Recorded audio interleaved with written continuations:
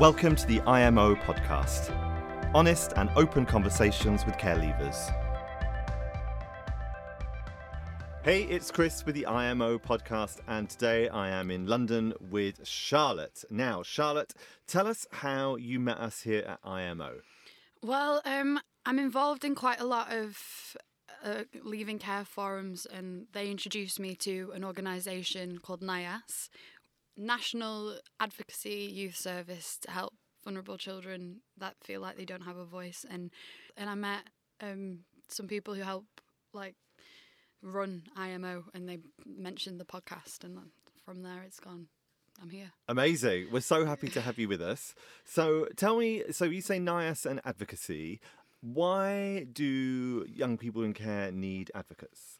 Well, personally, from my own personal dealings with mental health services and certain social workers and appointments and stuff like that, they don't really listen to us because we're like kids, and they kind of have that very, well, what do you know? You're a child kind of mindset to it. But NIAS, what they do is you call them up and then you tell them how you genuinely feel and what you want help with, and then they'll get you in contact with someone that could help you, better suited, or they'll call up and get it sorted for you there and then.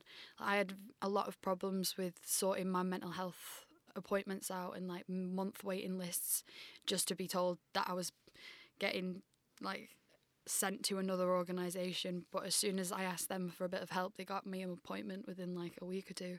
So it's really good and helped me a lot. So it would be great to talk a bit more about mental health in a minute, but just focusing on advocacy still. So you asked them for help, but now you've kind of crossed over to the other side and are working for them. Yeah, no. I wasn't exactly the most well-behaved child, and I always had so much, well, now I think about it, back then it was seen as misbehaved, but I think I just had so much emotion and passion, and I just didn't know where to put it, and they've really given me the platform to get my story and my opinions out there on a national kind of basis, and for me to be able to maybe make a bit of change instead of sitting on my couch sulking about what's going on in the world. In terms of your care experience, how do you feel that's been for you? Personally, my care experience as a whole was terrible. It was absolutely terrible.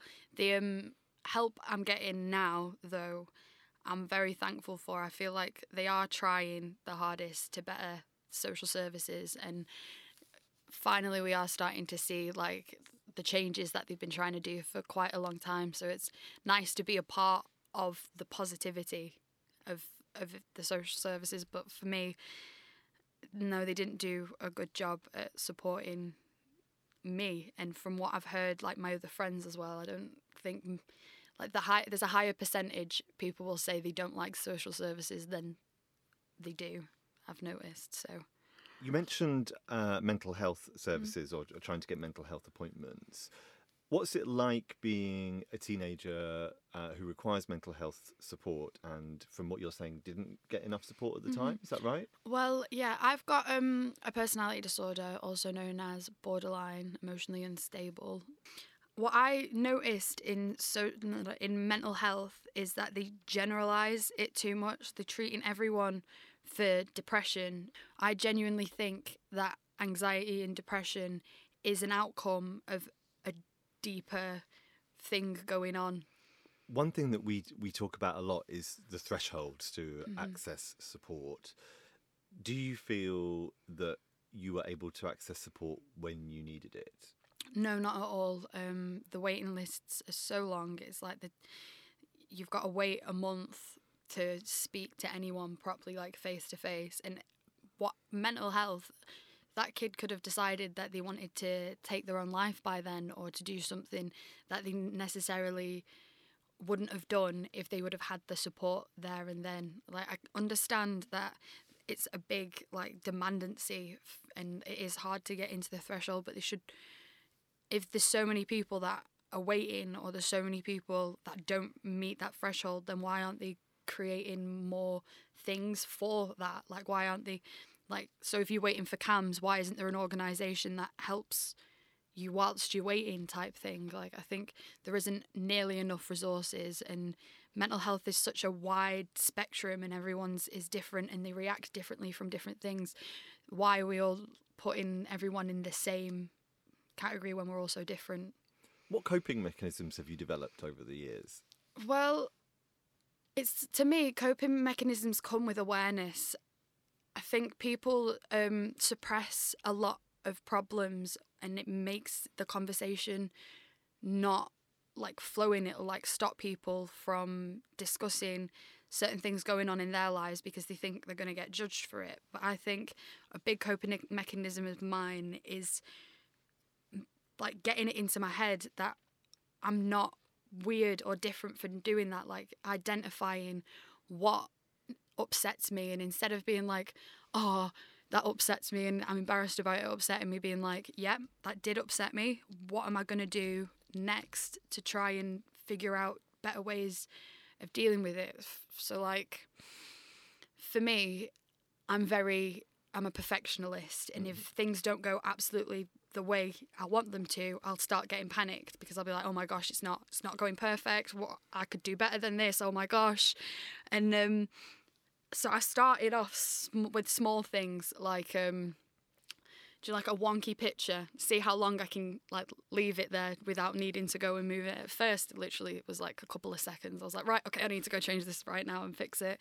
But over time, like, I eventually left the picture longer, and then when I could just leave the picture to itself, then I found like a bigger, like I tried to do it in a more social aspect kind of thing. So like if I was working with a charity about like bettering the social services system, I've usually, with my perfectionism, I'm not really good at teamwork because I think, oh, I've got to do it perfect, and what about if someone else does it wrong and it's not up to the standard that I want it?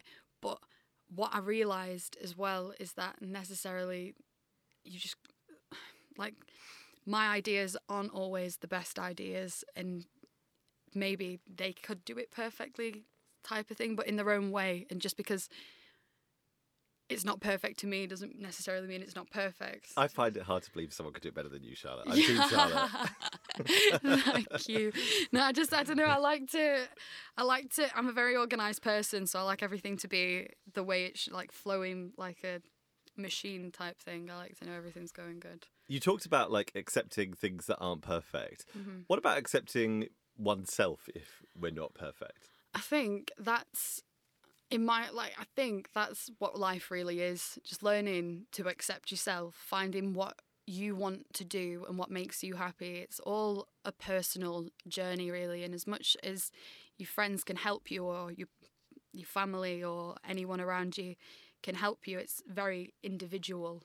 Coming to terms with who you are, like awareing yourself of yourself. It's all about to me anyway, self-improvement, and not in the sense where you've got to change yourself to, make people happy, but you've got to change yourself to make yourself happy. I think it is very hard to admit that it's yourself holding you back from some things, because everyone, like people as a whole, were very defensive species. We're very like, no, I that wasn't me. But I think everything's a learning curve. Like, just learn from it, and next time something similar happens, it won't end in that result because you were prepared from last time.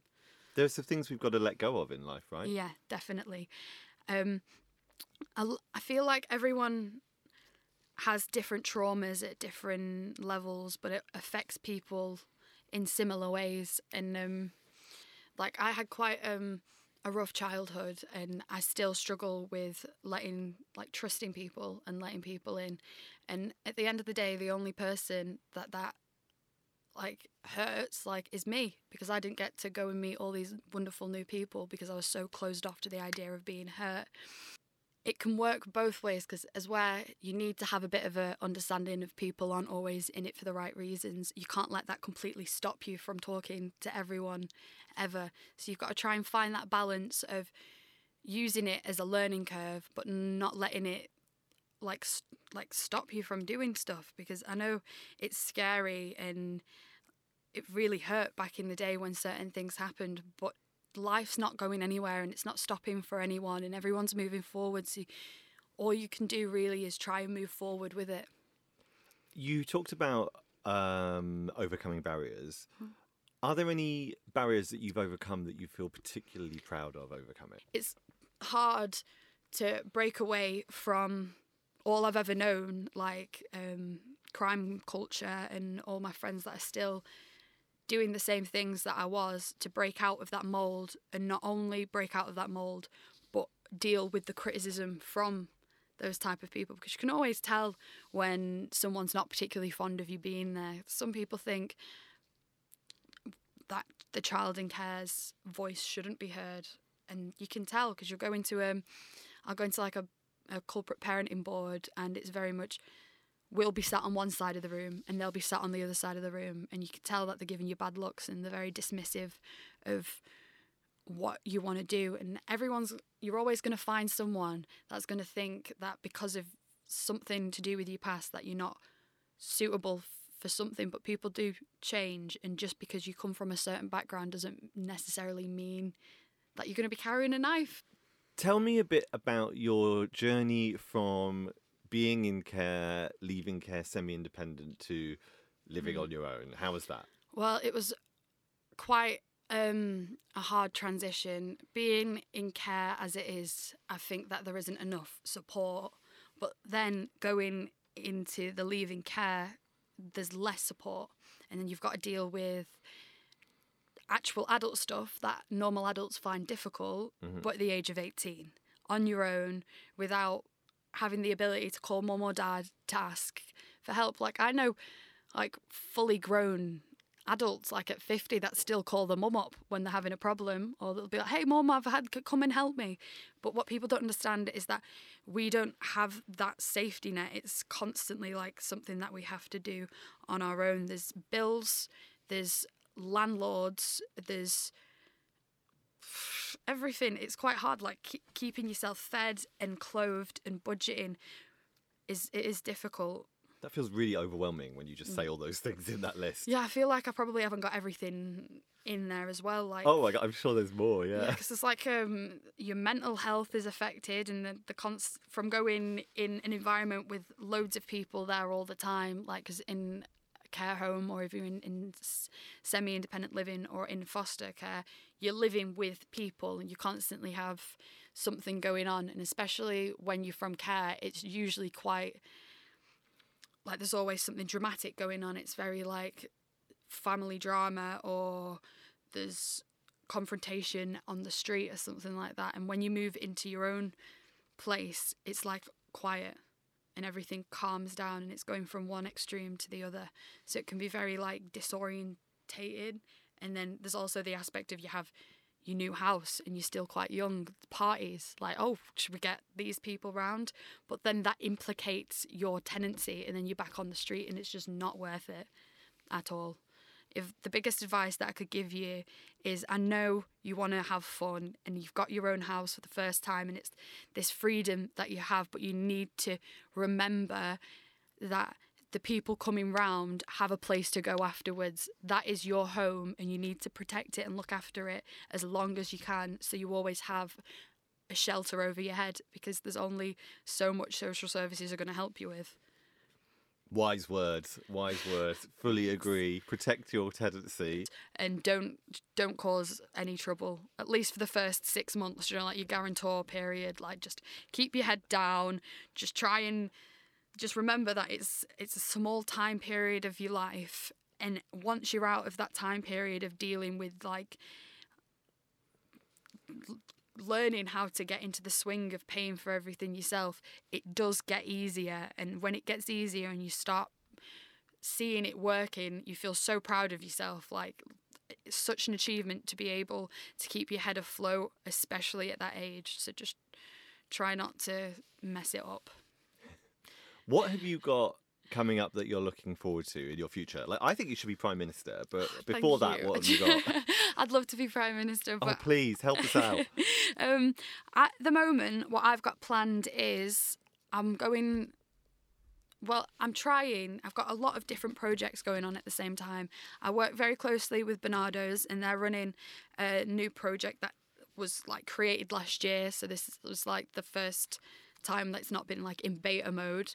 And what they do is they get 2 kids and a caseworker in the project, and that forms a triangle, and then they give you a budget of like a certain amount of money for you to come up with an idea to better the care system or to better your community in a way. And my idea for my personal project is I quite like to create workshops within high schools. So I go around to different high schools delivering workshops about awareness for mental health, like language to use with certain people, because you never know what other kids are going through at home, such as just awareness of being kinder, but also awareness of like what people want to do with their lives. Like at that time period in high school, it was very confusing for me. I didn't know what I wanted to do, what was going on. All I knew is that I had so much passion and I just didn't know what to do with it, and that turned me into some very bad outlets.